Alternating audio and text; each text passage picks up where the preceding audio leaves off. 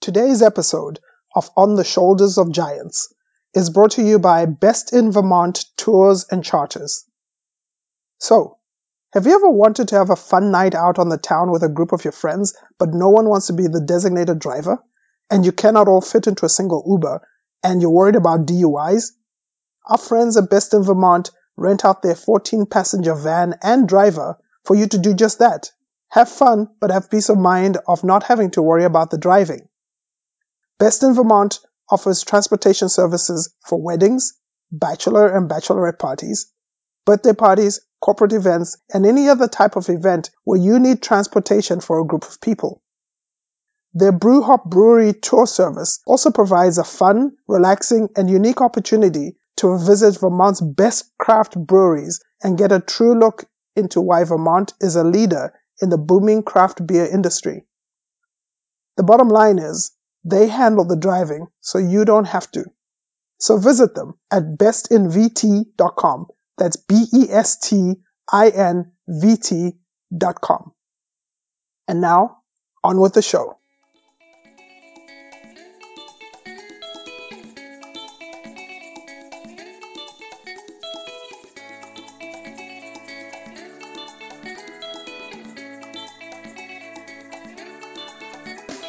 I'm Tinotenda Charles Rutanira, and this is the podcast On the Shoulders of Giants, where we get to chat with incredibly inspiring people who have broken the status quo or faced down adversity or taken the road less traveled and positively impacted the lives of other people. We get to hear their stories and gain knowledge and insights into how their professional and personal lives mix every day to create lessons and insights for others to follow. Because the only way to really grow is by building on previous discoveries, and only then can we truly see further by standing on the shoulders of giants.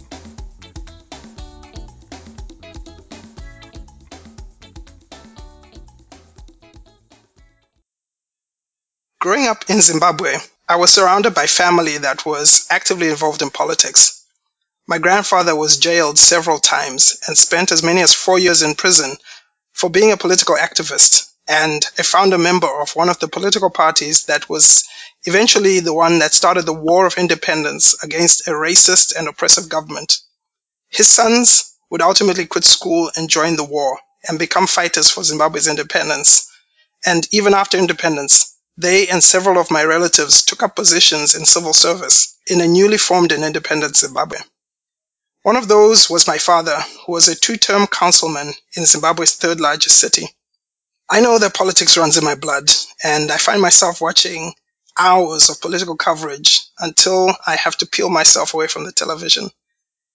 I've often been tempted to join the ranks, but a combination of things has always held me back. So it's no surprise that I've been drawn many a time to people in public office, and today I've decided to interview someone who may know a thing or two about public office, someone who embodies the spirit of servant leadership, and 8 years ago made the decision to plunge into the political sphere. I'm excited to have today Keisha Ram, who in 2008 was voted into the Vermont State House of Representatives as the youngest ever member of the Vermont legislature at the age of 22. Keisha, welcome to my show. Thank you so much, Tino, for having me and for sharing your beautiful story. Thank you. So first of all, how does one address a member of the House? Is it your ladyship, your highness? Well, usually just Keisha. If you're being very formal, you could say the honorable, but I would love for someone to call me that. All right, I'll probably slip it in somewhere in our conversation just so that it doesn't seem like I am, you preempted me there. So great. Now that we've got that out of the way, you grew up in Santa Monica in Southern California, and after you graduated high school, you moved to Vermont and attended the University of Vermont. Why Vermont? Well, I mean, I just was listening to your story, and so many of us have a journey like that has us striking down roots in unaccustomed earth, as Jhumpa Lahiri would say in her books about immigrant families. And, my story begins with family in parts of what is now Russia and what is now Pakistan before the borders had changed. Essentially, Jews who were persecuted in Kiev, in what is now Ukraine, and my father's side of the family, where his great-great-grandfather had really built, as the chief engineer of India, many communities in northern India, including in the part of India that became Pakistan. And so there's a lot of upheaval in my family story, people having to move and flee and start over. And my parents, a woman from Chicago and a man from parts of northern India found each other at UCLA and had 3 kids and really worked hard to ensure that their kids had access to education, just like you said about your father, and that people really took seriously how they gave back to their community and the broader discourse in society. So I took that very seriously from a young age, that people in the U.S. and abroad had fought and lost opportunity, and in some cases lost their lives, for me to have the ability to use my voice and to participate in the process, and to have that mobility that my parents had to say, I want something different and something new. Having grown up in Los Angeles, I worked a lot on clean air policy. It's equivalent to smoking 2 packs of cigarettes a day to be in downtown Los Angeles. And I fought hard for the environment, for people who were left out of the conversation, for those who were struggling. And I wanted myself an environment where I felt like part of a community that was closer, that was more human scale. And so I looked around the country, and I had scholarships to Alaska, to British Columbia, to New England. You can tell I was crazy and I wanted somewhere cold and with seasons. And I fell in love with Vermont, and not just the sense of place and the nature and the pastoral scenes that everybody knows so well, that Vermont feels like living in a postcard, but the sense of community and the closeness that I got in my relationships with people so quickly. And that has really stayed with me. I know I made the right decision. Wow, that sounds like a very typical American story, and I'm sure it resonates with a lot of people. So you were born to a Jewish mother and a Hindu father. I'm curious, was that a blessing or a curse? So living in a multicultural, multi-religious home. I've learned something from applying for scholarships and having to tell my own story and running for office, that once you can tell your story and tap into that universal human experience, it's a lot easier to feel like yourself. And I spent a long time thinking, who is like me, this daughter of one immigrant and one Jewish woman from Chicago who, tried to make a household work and ultimately couldn't, but still raised us with shared values. And, it's a really complicated life story. And when I was a sophomore at the University of Vermont, I still felt that way, that it was more complicated than blessed, that it was hard to explain to people why I looked the way I did and who I was and what my foundation in life was. And then something really amazing happened. Bernie Sanders was running for the U.S. Senate for the first time as an independent, and he invited a rock star senator from Illinois to come kick off his big rally at UVM, University of Vermont, where he wanted thousands of people to come out. And thousands of people did come out. Over 1% of the state population, 7,000 people, came to hear Bernie and this rock star senator from Illinois. And I didn't know much about who this other person was, except that he was gaining a lot of fame around the country. And Bernie's team asked me if I would introduce the whole event. They wanted a young woman, and a woman of color was very exciting because otherwise they had all men on stage. So, there I was kicking off this event, talking about why it's so important for young people to get involved in politics, from climate change to student debt. We need to have a voice at the table. The mayor spoke, then candidate for Congress Peter Welch spoke, Bernie spoke, and this rock star senator got up to speak.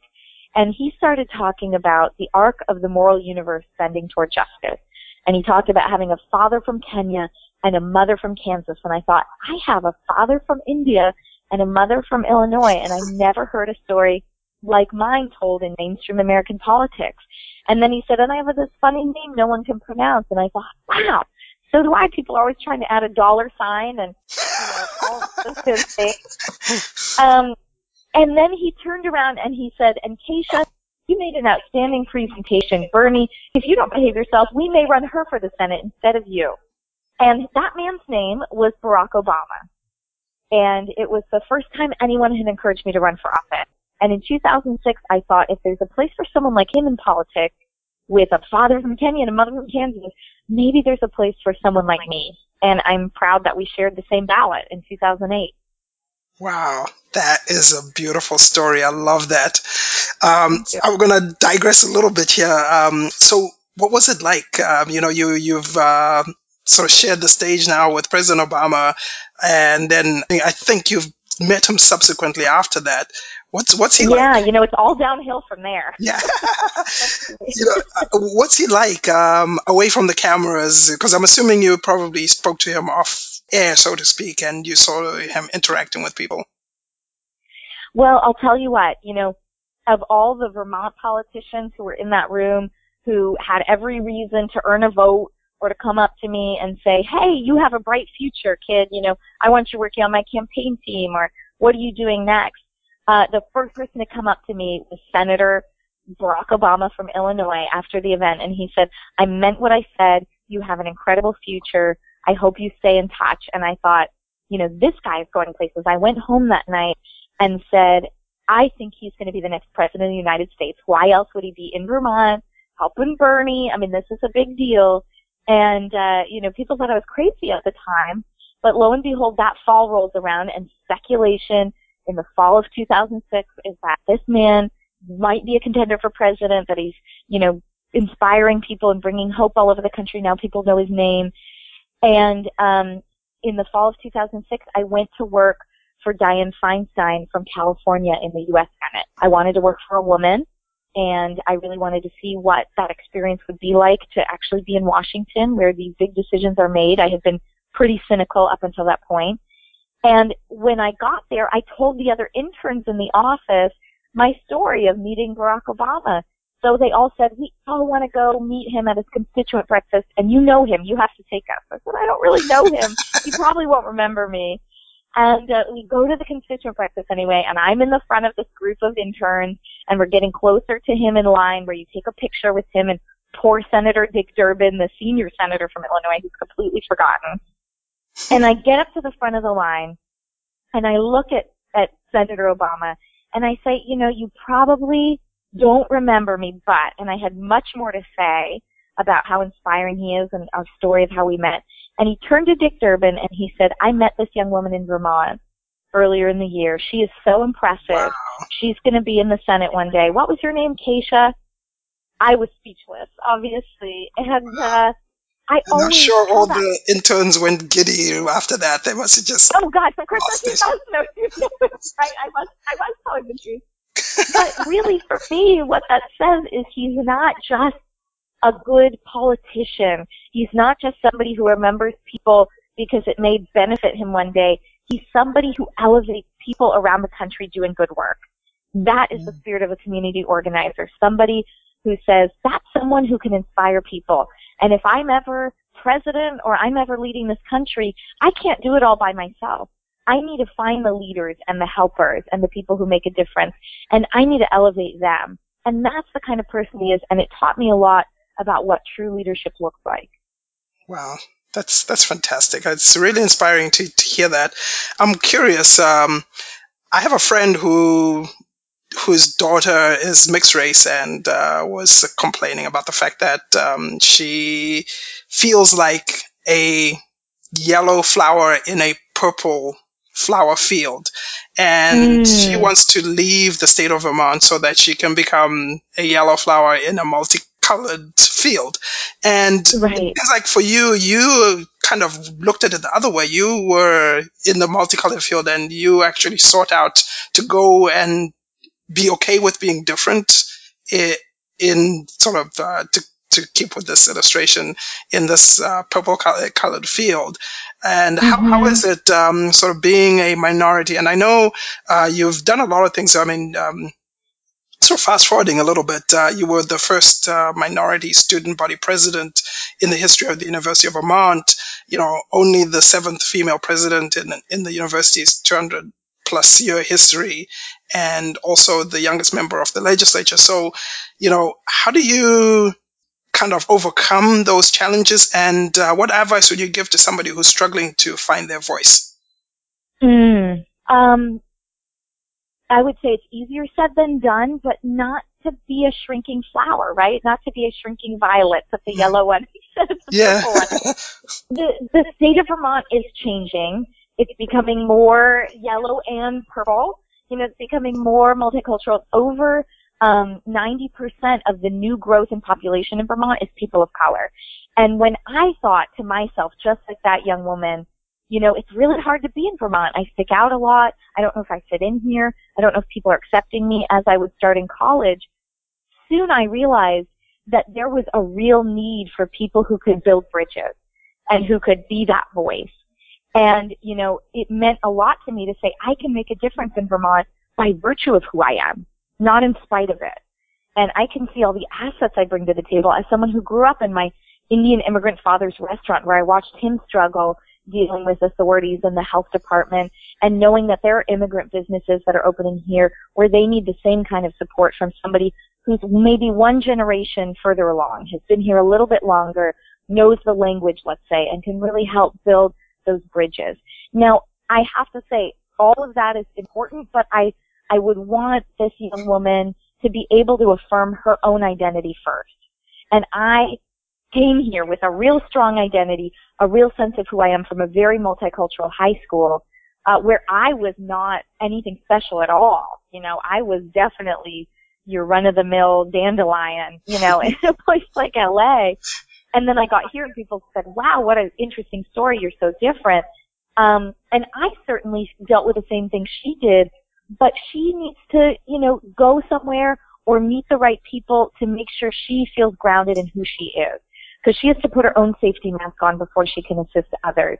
And if that means being somewhere where she doesn't have to feel like she sticks out all the time, then she should do that. Or if she needs to meet mentors and friends and see other faces, know other people, that's important too. It's one of the reasons that I've always run for office, is because I want, you know, young women like her to look up and say, that could be me. I can see myself there because there's somebody blazing that trail for me. And that's what we owe to young women like her. Were you born to be a politician?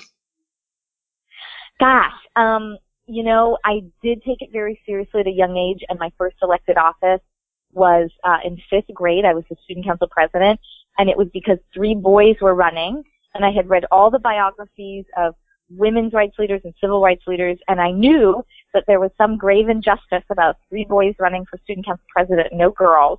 Wow. And so I ran, and I won, and I took it very seriously.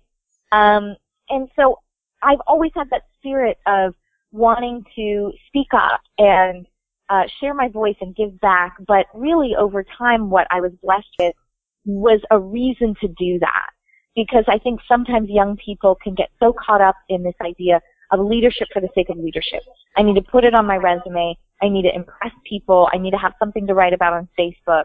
And instead, you have to be passionate about something, and that will drive you forward. And so I took my hiatus from politics after 5th grade and focused more on the environment, and knowing that I had friends who traveled, you know, 2 hours on the bus each way from Compton to get to my high school because it was a better school, and they wouldn't have as much fear about bullets flying while they tried to get an education, and recognizing that that's an environmental problem, that people who don't have a safe, healthy community to live in is something that I want to change, that I want to make difference.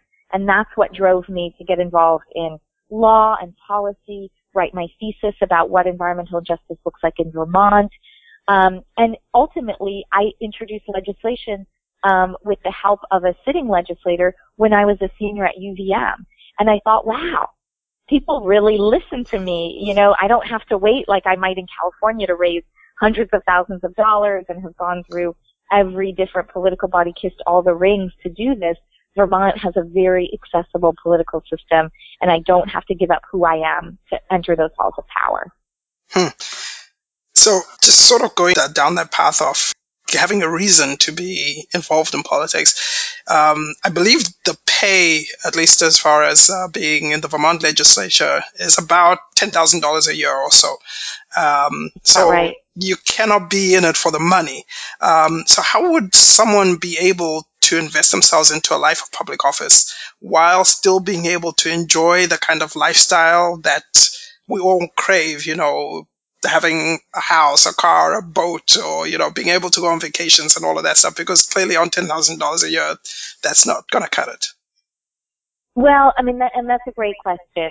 And it is something we struggle with in the state. You know, good governance is one of the cornerstones of how you actually accomplish so many other things. And in Vermont, people, as I traveled around the state on the campaign trail, people at least started to talk about what it might look like to change how we allow people to serve so that they can do a better job. It came up in the governor's race already. Should we go to a 3-month session so people have an easier time with jobs? You know, should we pay people more so that they can actually serve? Should we move to just serving on Mondays and weekends so people can, you know, work the rest of the week? There's all kinds of ideas out there about how we make sure more people can be at the table. And I don't know that we found the right one necessarily. What I do know is that the people who do serve in Vermont are, you know, the salt of the earth.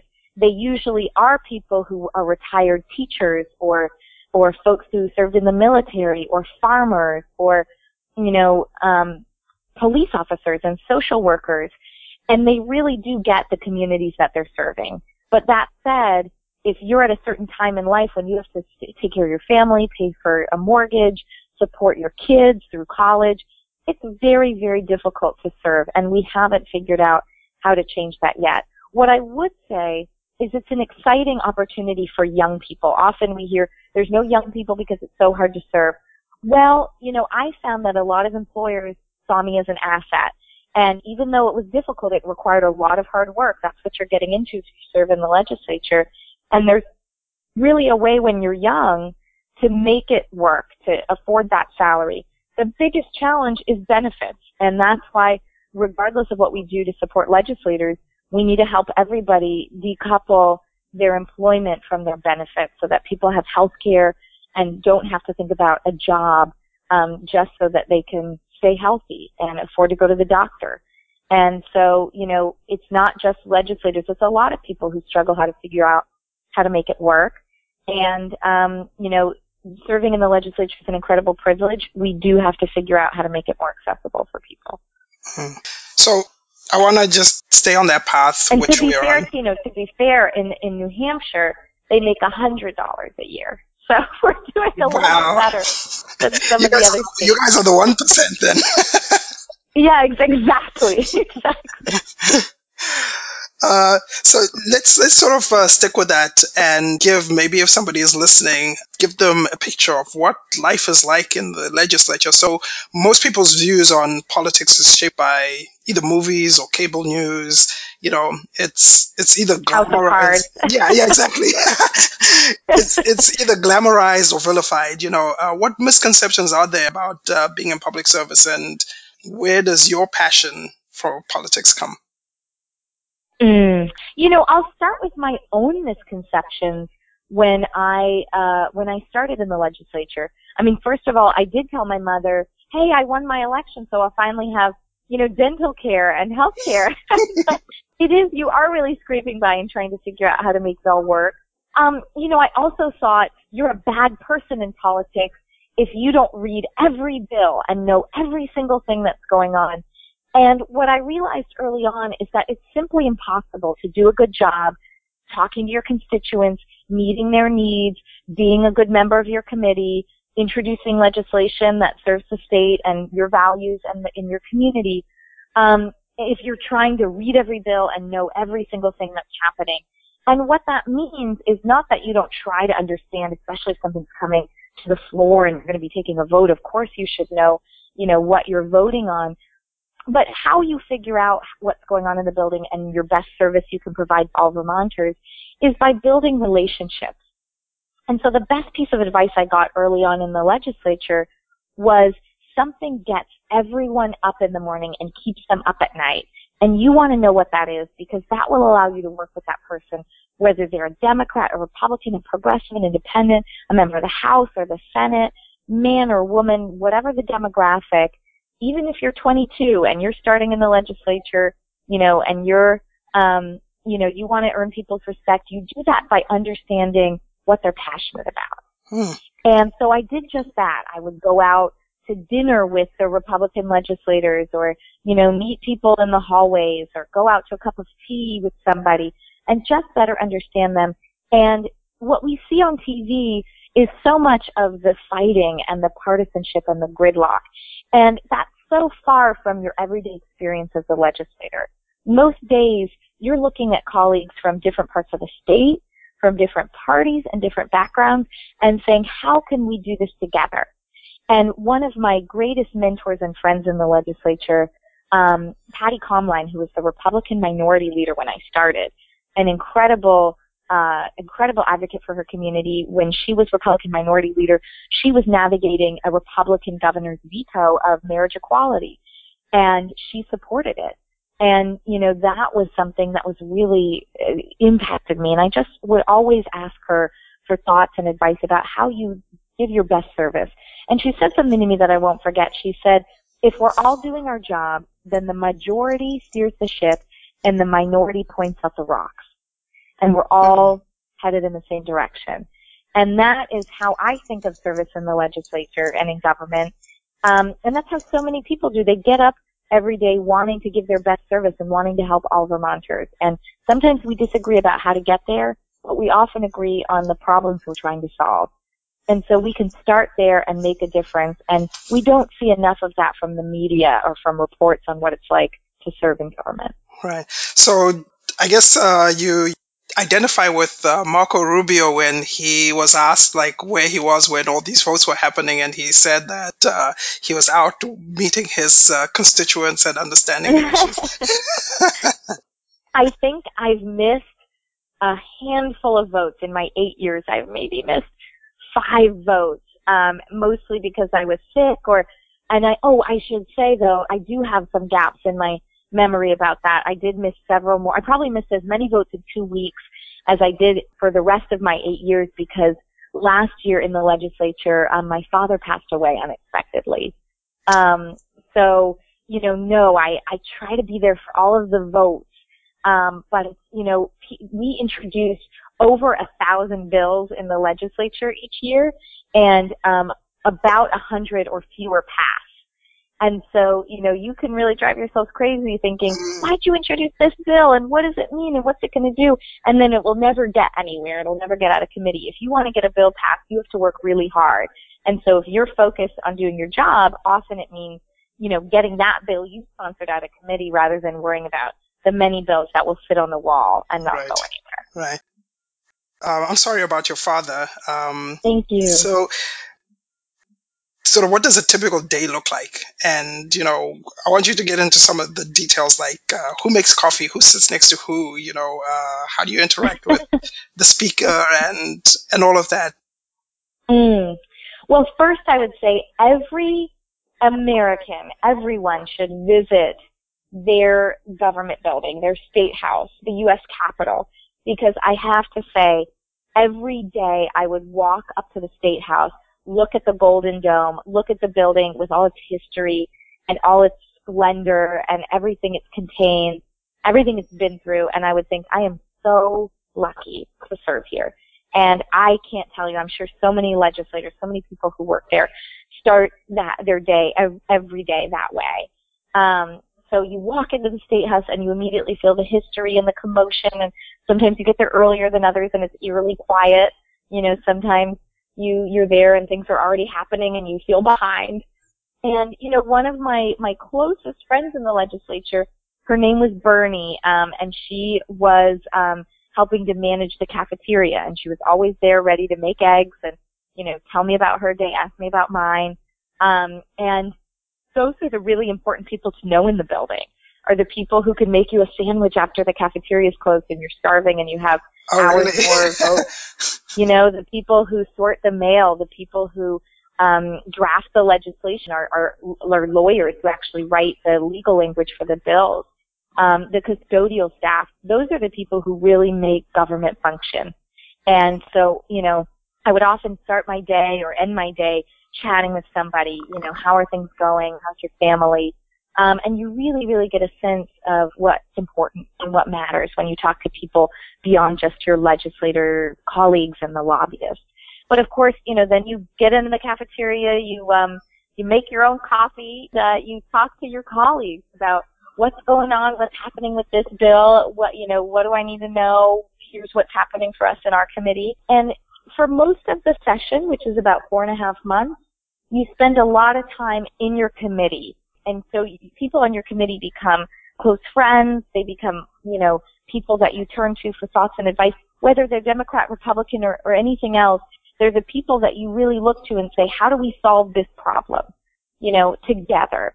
And so, you know, you're spending a lot of time in committee. And then certain times of the session, there's a lot of bills on the floor because you're trying to get the bills over to the Senate on time, or you're getting a lot of bills back from the Senate, or you're trying to finish up the whole session. Those are the times when we're on the floor for hours at a time debating and getting into it with one another. And the rest of the time, you know, you're trying to meet your colleagues outside of the state house or the committee environment as well, and just get to know them as people, because it makes the whole experience more enriching. And that's your legislative service. But of course, during those 4.5 months and for the rest of the year, you're staying in touch with your constituents. You're trying not to let 24 hours go by before your constituents hear from you. You're solving their problems. You're on the phone with them. And then, you know, there are some of us who also work on top of that, if you can imagine, and, you know, try to get in a full day's work or a part-time work on the weekends and sort of keep it all together. Wow. And that's how someone like me pieces it together. How do you keep it all together? I mean, because I can only imagine the amount of reading you got to do for keeping up with these bills and trying to touch base with all your constituents and managing a household plus a job and so on.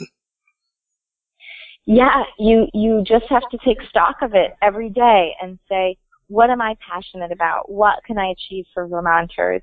Why am I here? And that keeps you going. It keeps you going through so much.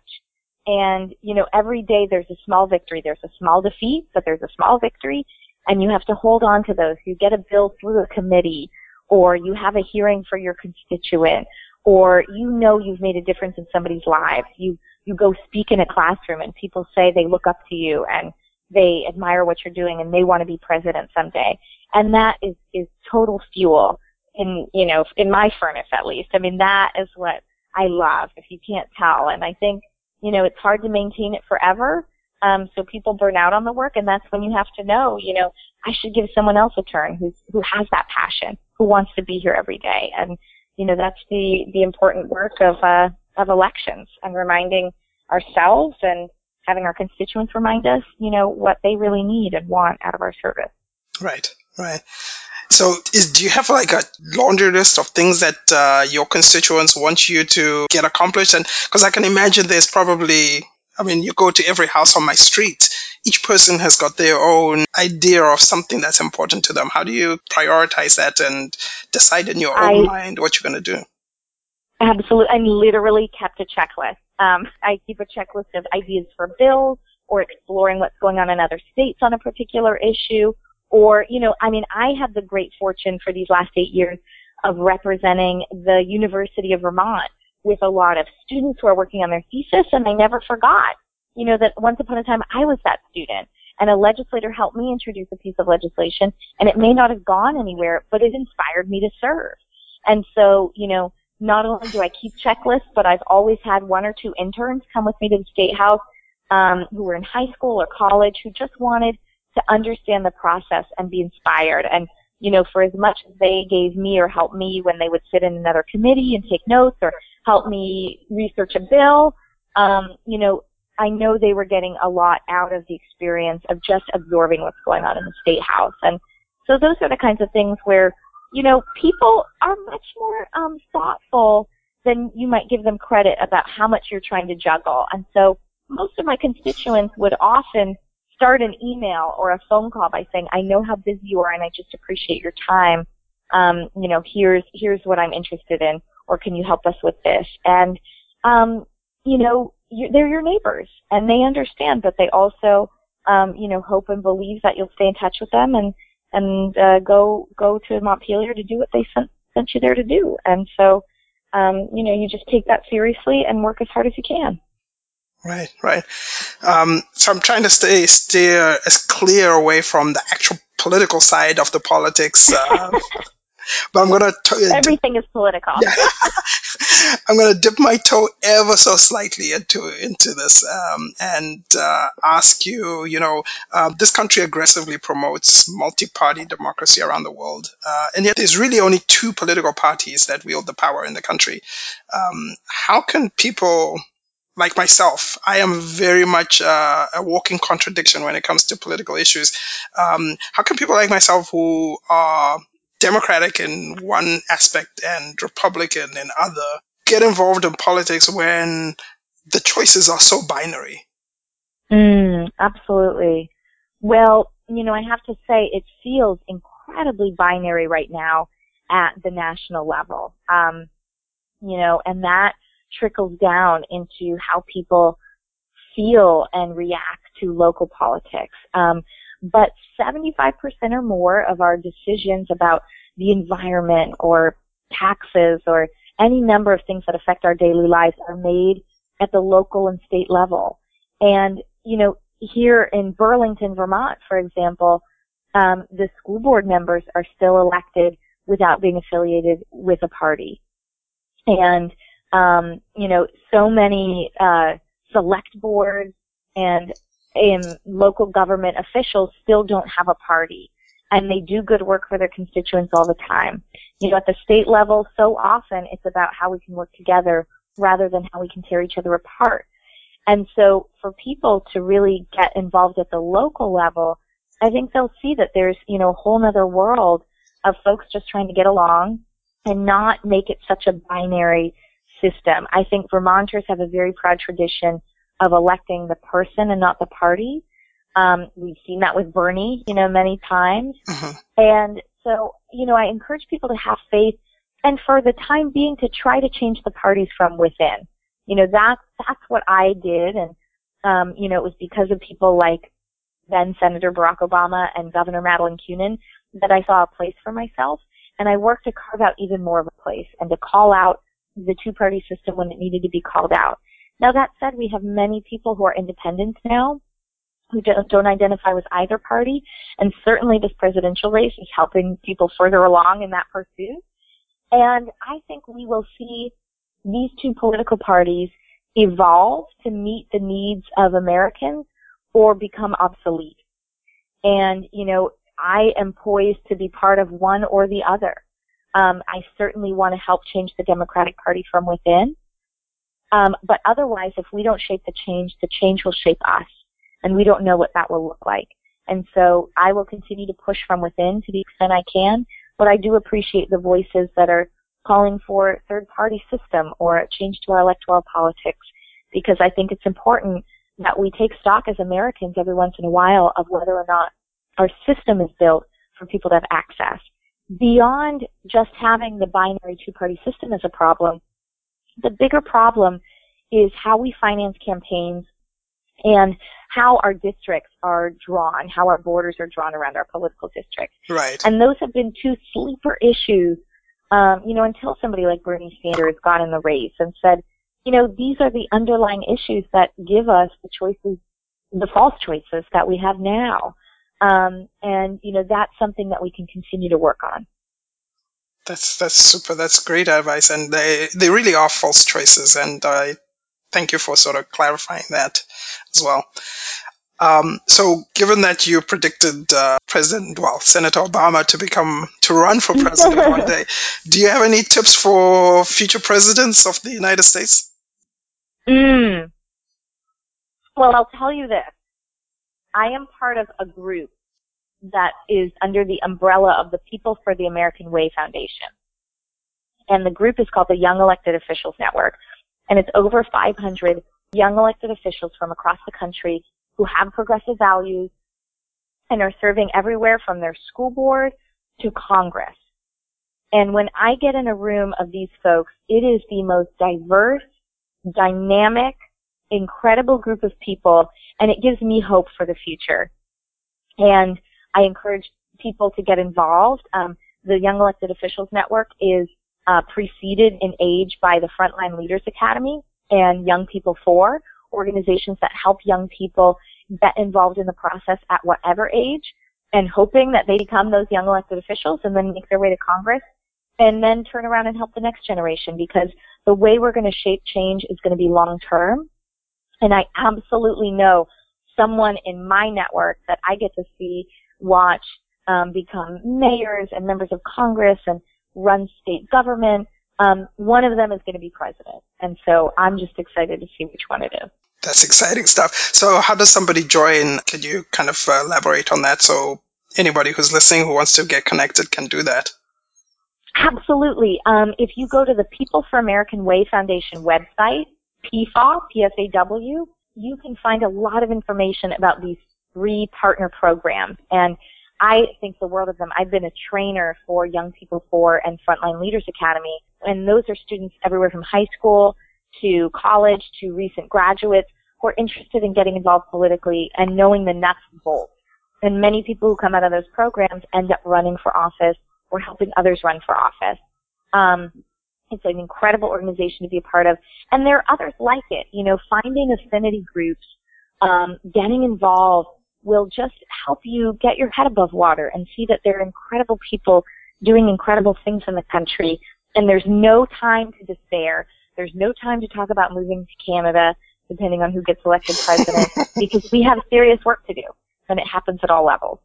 Exactly. So given your setback in your campaign for Lieutenant Governor, what's the next step for you? I would love to know, and I think others would too. But yes, we ran an incredible, campaign full of heart and soul for Lieutenant Governor, a statewide race, and I'm 30. And by all accounts, it was an incredible run for somebody who's young and, just breaking out onto the statewide political scene. So I'm feeling really good about it. The future feels wide open. It was an investment in what comes next, and I'm eager to figure that out. I was with Governor Madeline Kunin today and yesterday. She's an incredible mentor. As our only female governor, we hope to change that this year with Sue Minter. And she just said, take time to listen to music and enjoy nature and talk to your closest friends and the people who love and support you, and the answer will come. And so, I'm putting a lot of faith in that because, everyone from Barack Obama on down has lost an election, and it's much more about how you pick yourself back up, how you demonstrate your resilience, because that's what we need in politics at every level, is people who are willing to say you win some and you lose some, and at the end of the day, I will continue to stand up and give back in whatever way I can. Absolutely. So what are you listening to? I went to an incredible solo violin concert today. It was Bach in church. So it was an incredible solo violinist Bach performance from Susan Kim, who grew up in Plattsburgh and is a world-renowned violinist. I'm amazed that we have him in our ranks and in our midst, and he continues to help organize the Lake Champlain Chamber Music Festival. And so we have some incredible access to free culture right now, just right here in Burlington. Yeah, absolutely. Couldn't agree with you more there. So in closing, this is a question I ask all of my guests. If you could travel back in time and have a conversation with a younger version of yourself, what words of wisdom would you say to yourself?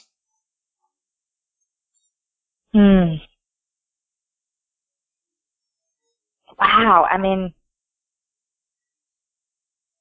I think what I would say is what a lot of people said to me on the campaign trail, because I don't ever want to forget it, and sometimes I do, which is they would say, you're so passionate, so willing to explore ideas, so willing to say yes to things, even if you don't have the answer, that you'll find it, that you'll be intellectually curious, that you'll, keep wanting to meet people and hear their stories and solve their problem. And don't ever lose that, because at some point it feels like at a certain age you give up, or you just think, you can't make the difference that you wanted to make. And, people said to me, I hope you don't lose that. And so, at moments when I feel my most despairing, just to know that that is a gift in and of itself, and that people are so hungry for that in leadership and in politics, and just to keep remembering to be myself, to be curious, to explore, and to always put as much energy and passion into everything that I do. If people want to get a hold of you or to learn more about what you do, how can they go about doing that? It's really easy to find me on Facebook, Kesha Ram, and that's Kesha, no $sign, RAM. And through there, shoot me a message on Facebook, find me on Twitter. My email is kesha.ram@gmail.com. We'll see what's next for me, but in the meantime, happy to have a cup of coffee or tea or go for a walk with anybody and talk to them about what they're going through, what next steps they need to take, what my path looks like. I'm always available for folks, and I really do love helping people on their path as well, because so many people help me on mine. Super. I must say, Kesha, it's been a pleasure having you on my show. Thank you so much for your time and for sharing with us your story, your knowledge, your insights. Your passion radiates through just these conversations, this short 30 minutes, 45 minutes that we've had together. And it's obvious to me that what you do is important to you. And so despite the setback you had in your campaign as Lieutenant Governor, I want you to know that we are very proud and grateful to have civil servants like yourself who work tirelessly over the years with little to no financial reward to make our lives better and to make our state better. And whatever you decide to do in the next phase of your life, I sincerely hope that you decide to do it in Vermont and that we are beneficiaries of your service. Thank you, Tino. And same to you. I've heard your story now, and I hope you run for office. And, if I can be part of that journey, please let me know. So thank you. Thank you very much. And for everybody listening, we'll wrap up the show with that.